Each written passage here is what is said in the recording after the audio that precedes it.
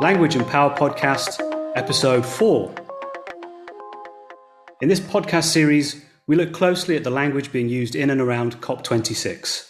According to the official website, the COP26 summit will bring parties together to accelerate action towards the goals of the Paris Agreement and the UN Framework Convention on Climate Change.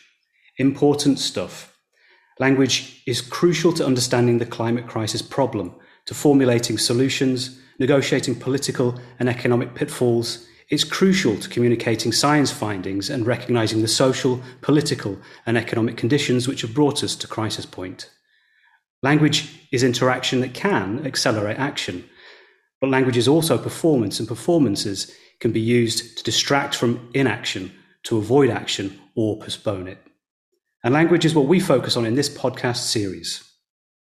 Hello, I am Michael Farrelly. I teach English language at the University of Hull and I research and write on issues of discourse, politics, policy and sustainability. And I am joined, as always, by Tom Bartlett. Hi, Tom.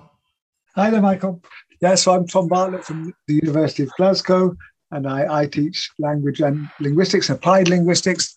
And one of my main areas of concern is the way that different people speak about the environment and how they can speak to each other, not necessarily in the same terms, but in a variety of different ways, and how we can use these multiple voices, how we can understand each other and use all these different ways of speaking together. And that's one of the things we'll be organising a conference on that in Glasgow in a couple of years, on how different people speak about the environment within their discipline or their areas of work, but also how they communicate about the environment to each other and pass on successful messages to each other. And that's one of the areas that I've found interesting in today's focus, which is on a presentation by Chai Surui, who is an indigenous Amazonian who was speaking at the COP26 conference. And we're going to look at her presentation today. And I think 2 points that we've been talking about that I think come out really strongly here are her particular way of speaking, her particular presentation, how it's very different from other people and who that might appeal to or not. But also how we need these different voices to, as Michael said the other day, the more voices we hear, the more we might have original answers to the problems rather than being entrenched, but also the different positions that people have and the different audiences they appeal to gives us a wider constituency rather than seeing it as a zero-sum game. So that's what we're going to focus on today. My name is Chai Surui. I'm 1 in 24. But my people have been living in the Amazon forest at least 6,000 years. My father, the great chief Almir Surui, taught me that we must listen to the stars, the moon, the wind, the animals, and the trees. Today, the climate is warming, the animals are disappearing, the rivers are dying, and our plants don't flower like they did before. The earth is speaking. She tells us that we have no more time. A friend asked me, will we continue to think that today's injuries can be resolved with ointments and painkillers, even though we know that tomorrow our wounds will only run deeper? We need a different path, and with bold and global changes. It's not 2030 or 2050, it's now. While you are closing your eyes to reality, the land defender Ariel Wawau, my friend since I was a kid, was murdered for protecting the forest. Indigenous peoples are in the front line of the climate emergency, and we must be at the center of the decisions happening here. We have ideas to postpone the end of the world. Let us stop emptying lies and fake promises. Let us end the pollution of hollow words, and let us fight for a livable future and present. It's always necessary to believe the dream is possible. May our utopia be a future on earth. Thank you. So I think that's a really interesting speech it's possibly quite difficult to understand on the audio. Jaishree herself admits that she's not a fluent English speaker, and it's probably her third language at least. So we'll give a link so that people can follow that, because there are subtitles that come up on the website, and it's well worth listening to it again and seeing the subtitles. But I think one of the things that really struck me right from the beginning is we've got different scales of interaction going on in here. And this is sort of a notion that's come into linguistics from human geography, the idea that things operate at different scales in terms of the time frames they operate over, but also the geographical frames they operate over. And it's the same for discourses. Not all ways of speaking, not all ways of talking about things are valid for the same time period, and not all valid for the same space. And straight away, Jaishree introduces herself in such a way that she talks about her young age, which for many societies would mean she doesn't carry authority. But she says she comes from this long line, this ancient tribe and ancient people, and a long line of people. So she's got this scale of interest that is very long in time. This deep scale in terms of time, even though it only covers a very small area geographically. So what's interesting is how she carries capital, how she carries authority, what Bourdieu calls the social capital, how she's makes that kudos beyond that small space, which is really interesting. So she obviously talks about the lineage, which gives her some authority. She refers to her father, the great chief, which means she's got local kudos. But how does she make that carry on? And I think that's one of the things we really need to think about in terms of her very particular position is going to be appealing to a lot of people. It appeals to me tremendously. It appeals to people probably who like Greta, but it's certainly not going to appeal to other people. And that's one of the things we probably can pick up on later, that it doesn't need to appeal to everybody. We're going to look at lots of different people over the next couple of weeks and how they appeal to different groups who can make a broad constituency, including Arnold Schwarzenegger, who I think we're going to look at next week, who actually does something very, very similar to Jaishree, but is a very, very different character and appeals to his constituency in a different way. And one of the things that both of them use, I think, or certainly Jaishree very clearly does it, it's different types of knowledge. We tend to think of knowledge as a universal concept, but it's not. We've got scientific knowledge based on rational experiment and stuff like that, but also people's own experiential knowledge, things they know through experience.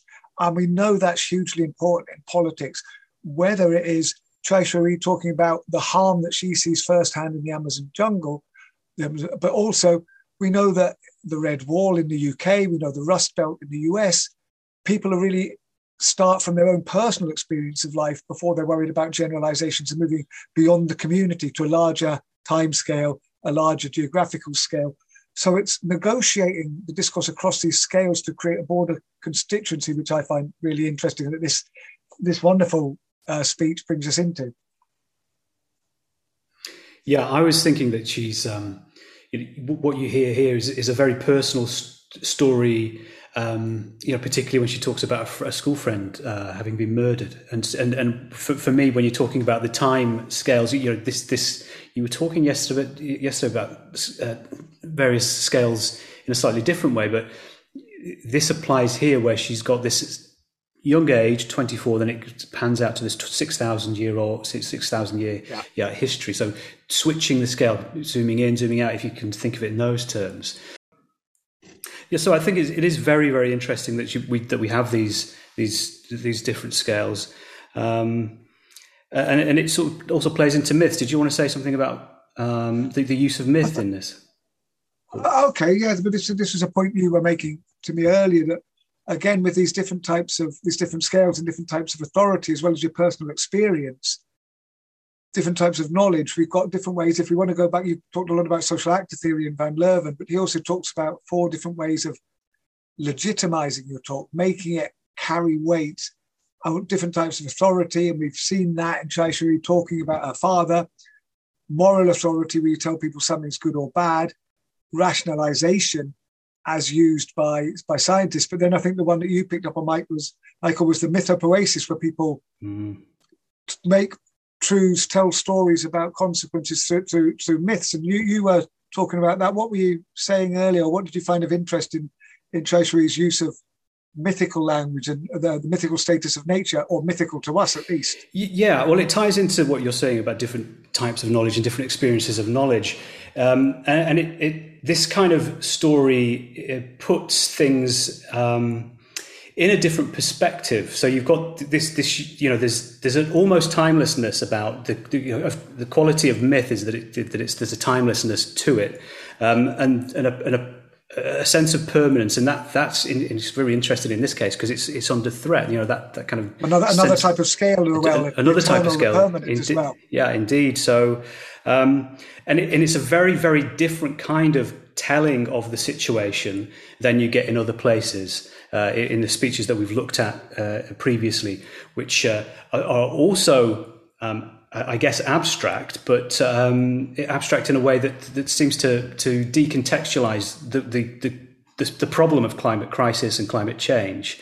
Whereas in this case, the myth is also a more generalized sense of the telling of the situation, but it remains grounded. It remains grounded in the experience of the people that live in places that are seeing destruction firsthand, and the murder that we've seen that she talks about of a school friend, and that leads into. Yeah. So we've got almost the two extremes. We've got the myth of nature, if you like, and this is we use in critical studies that sort of means a very powerful idea. We don't think about whether it's necessarily true or false, but it's a powerful idea. So this myth of the universal nature and the role of nature, and at the other extreme, her very personal lived experience. So two very different scales. But yeah, I suppose the scale that's not there that might appeal to other people is a connection with their lives, or from the point of view of politicians, global politics, or for the point of view of the person in the Rust Belt or the Red Wall. It's got nothing to do with my life. I don't see the world in the same way, and my personal experience is different. So that's maybe a constituency she would not appeal to at all. Yeah, no, that's right.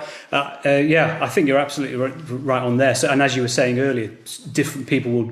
And this is the importance of why we need to hear different people from different positions, because different positions will appeal to different audiences. And one of the things that it strikes here, we've got this. Movement from the large scale things down to these very personal experiences, and for some it's that's really, really crucial. I wanted to just mention the reference to social actors here, because this will lead into our next text. A lot of what this speaker, the people that she refers to, are we and you.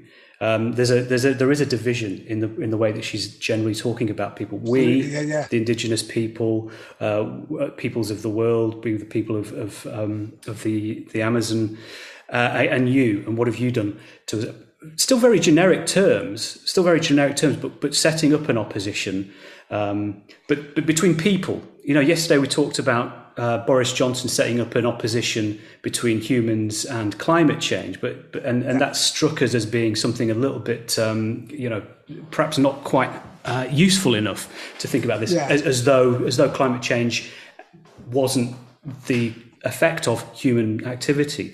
What we've got here is the opposing team in football. That's right, the opposing team in football. What we've got here is human beings being counterposed with each other in the we and you. And there is that very personal story, the talk about the friend who'd been murdered defending the rainforest, saying that this is now. So sometimes we in countries like the UK sort of still think about the consequences of climate crisis coming up to us sometime in the future. I mean, despite the fact that we've got lots of floods happening, every year, more and more in the UK, we still tend to have this underlying view that this climate change is something yet to happen to us. We saw quite clearly that there's something happening right now with people literally being killed in this telling. And one of the things that I was really struck by is how at very key moments she doesn't name the people that she's speaking about. We've spoken about this is a theme that keeps coming back, because it is a feature of language. We do occasionally, very often in fact, not specify the people that we're talking, of whose actions we're talking about. And one example, she talks about end the lies and false promise. those are very human actions. Humans are the ones that can lie. Humans are the ones that can give false promise. But she doesn't say who those people are who are lying and giving false promise. She doesn't name them. They're left implicit, which I think is really, really interesting. As we go into our second text, which is a report of the president of Brazil, Bolsonaro, reacting to the speech that we've just heard. So shall we just read that out? So we've got a report of you. Yeah, you got it, yeah. So I'll read the first part, and then we might come to the second part in a second. So this is from Remo News, and the headline, Bolsonaro criticizes the Brazilian natives who spoke at the COP for having attacked Brazil. And the report begins, Brazil, President Jair Bolsonaro on Wednesday criticized indigenous activist Sai Suri, who spoke at the UN Climate Change Conference, COP26 in Glasgow. Bolsonaro said that Suri went to the conference and, quote, to attack Brazil. And that this does not happen in other countries. Bolsonaro acknowledged that he was criticized for not participating in COP26 and compared Suri to leader Kaipo Raioni Metukatire, one of Brazil's most recognized indigenous leaders abroad. In 2019, while attending the UN General Assembly, the president quoted Raoni as saying that the indigenous, quote, are used as a ruse by foreign governments. And then the quote kind of continues, they complain that I didn't go to Glasgow. They brought an Indian there to replace Raoni to attack Brazil. Has anyone seen Germans attack Germany? Has anyone ever seen anyone attack France? Because there is nothing like ours in environmental legislation. Nobody criticizes their country. Has anyone ever seen the American criticize the fires of the state of California?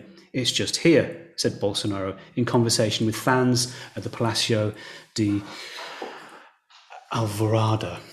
So that's the first part. We might get a chance to look at the second part of that report later, but some really interesting stuff there.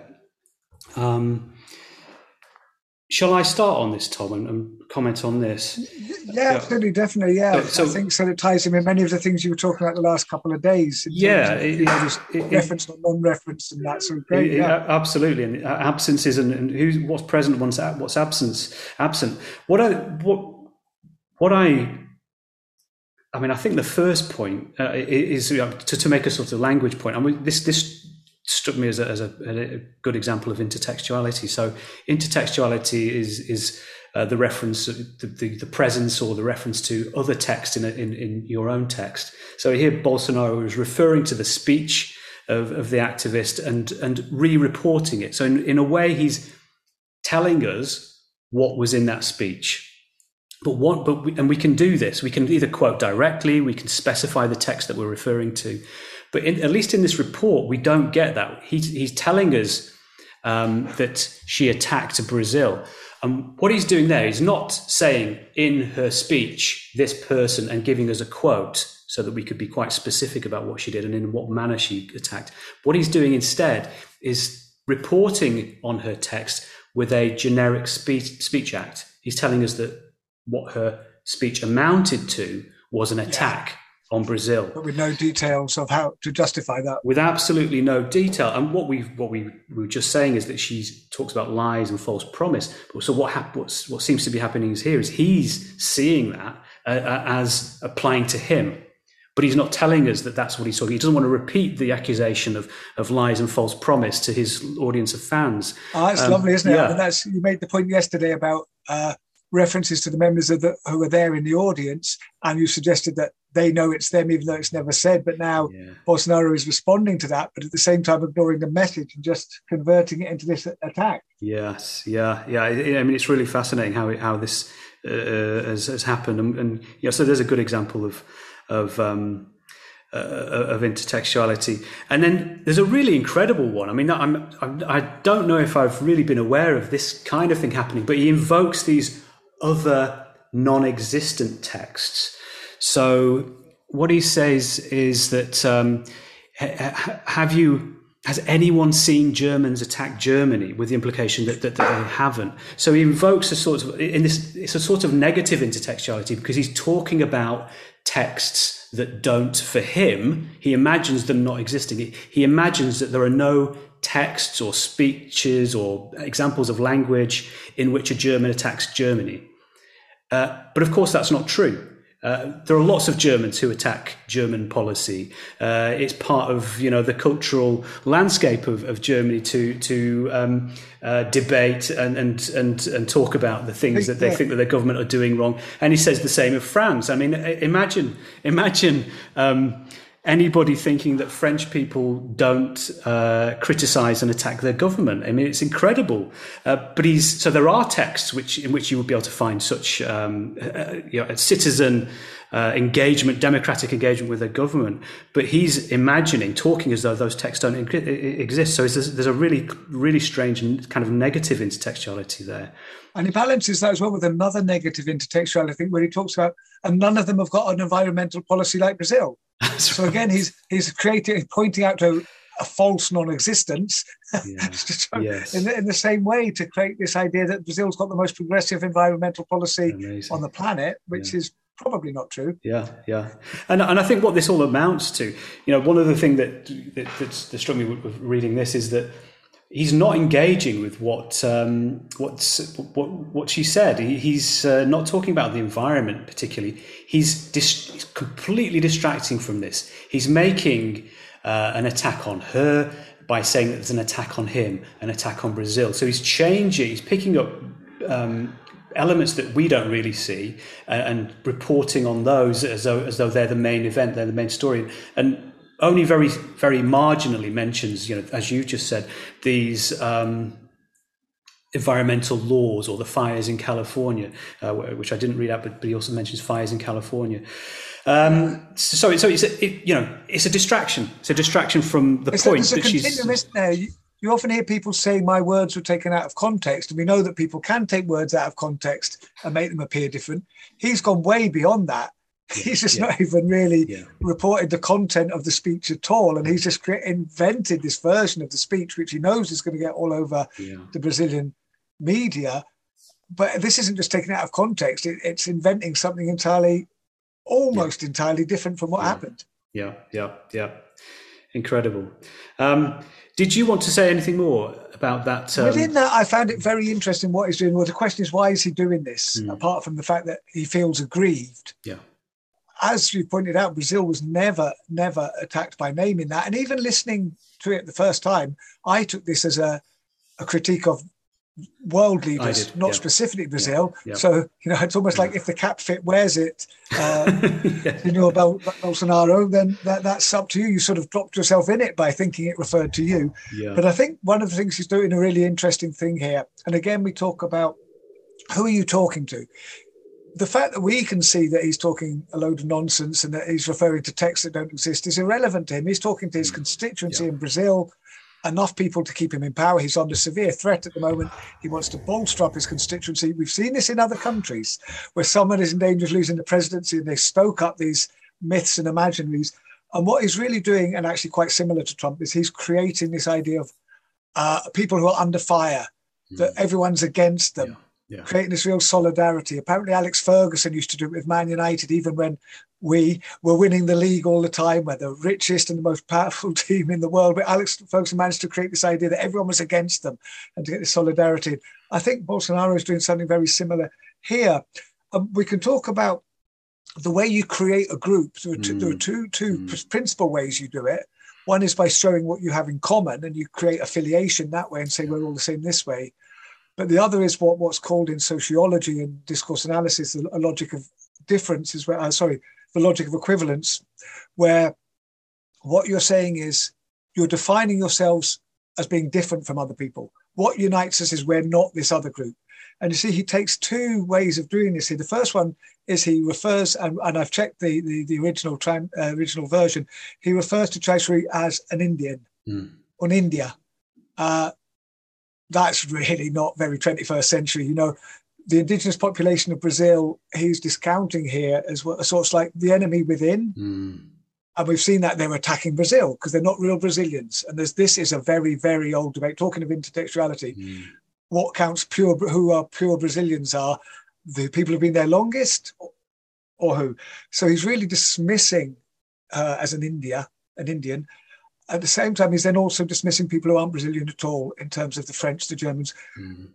the Brazil's being attacked. It's been held up to standards that other countries aren't. This is very similar to the Australian Prime Minister recently talking about doing it the Australian way. So what he's doing is saying what unites us, or what unites my constituency, and it says it was addressed to his fans, is who we're not. And we're not these indigenous enemies within, and we're not these non-Brazilian enemies without. So Brazilians are defined as people who are not those two groups. And that enables him to create, again, we've had negative intertextuality. Now we've got this negative definition of what makes a Brazilian, not what unites them, but what divides them from other people. So I think that's really strong. And notice this reference to the previous indigenous leader, the intertextuality you mentioned, where he gets a quote from him, who himself said the indigenous people had been a ruse for foreign policies. So he's using one indigenous leader to suggest that this other indigenous leader, or daughter of an indigenous leader, is being set up by foreign powers to undermine Brazil. So he's managing to link the indigenous population and the foreign powers together as the common enemy, as the people against whom he defines Brazilians as the European descent Europeans that are the majority of his constituency. So he's doing a lot of work there that's got nothing to do with the environment. It's all to do with his political power. Yeah. Fascinating, and depressing. Yeah. Depressing, not least because it works, which takes us back to, our job as discourse analysts isn't to say whether something's a good discourse or a right discourse or an honest discourse. It's to look at it, see what it's doing, and try and work out why it works, how it gets transmitted or fails. Indeed. Yeah. Well, it's that time. It's that time of day again, for the last time this week, at the end of our first week of podcast, Michael. Yes, so we're on Soundbite of the Day. So I've picked a tweet from Greta Thunberg. She said in her tweet, COP26 has been named the most excluding COP ever. This is no longer a climate conference. This is a global North greenwash festival, a 2-week celebration of business as usual and blah, blah, blah. And I wanted to pick up that, on the theme of intertextuality. She's referring to her own text. She's previously accused these kind of conferences and events as being a blah, blah, blah. And indeed, when we started, when we put our podcast on we started talking about this on Twitter, some of your colleagues referred to this quote of blah, blah, blah, that we're talking about the blah, blah, blah. So lots of intertextuality around this blah, blah, blah. And interesting because people pick up on the use of language and see the language that people use as being ineffective. And this is what this is how we introduce this podcast, isn't it? What language leads, prefigures action, because that's what it can do. What makes a commitment to real commitment? What makes it a real commitment, indeed, and what language delays action or covers up inaction. And what she's accusing people there of doing is, it is using language to cover up and disguise their lack of action and lack of ambition in terms of genuine tackling of climate change, but doing something else. They're taking advantage of the situation to perhaps gain advantage in other ways. Really interesting. So it comes back to what makes the COP a success or a failure in the way it was presented to different people. It also fits in with a nice little line that Chai Suri came in with, where she talks about the lies and fake promises. Yes. We all know about fake news and all that, but a commitment, it's not a commitment if you never mean to do it, it's a fake promise.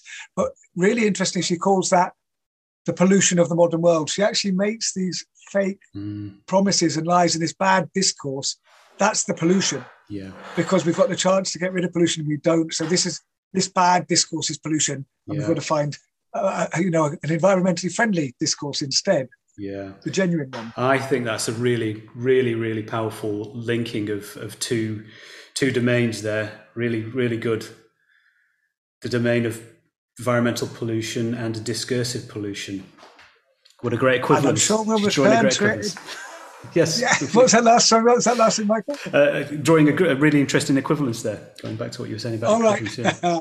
But we will return to it. So.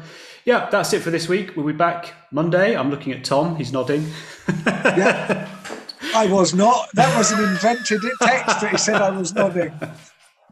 I am now. Yeah. So thanks for listening, and we'll see you next week. Bye. Okay. Bye now.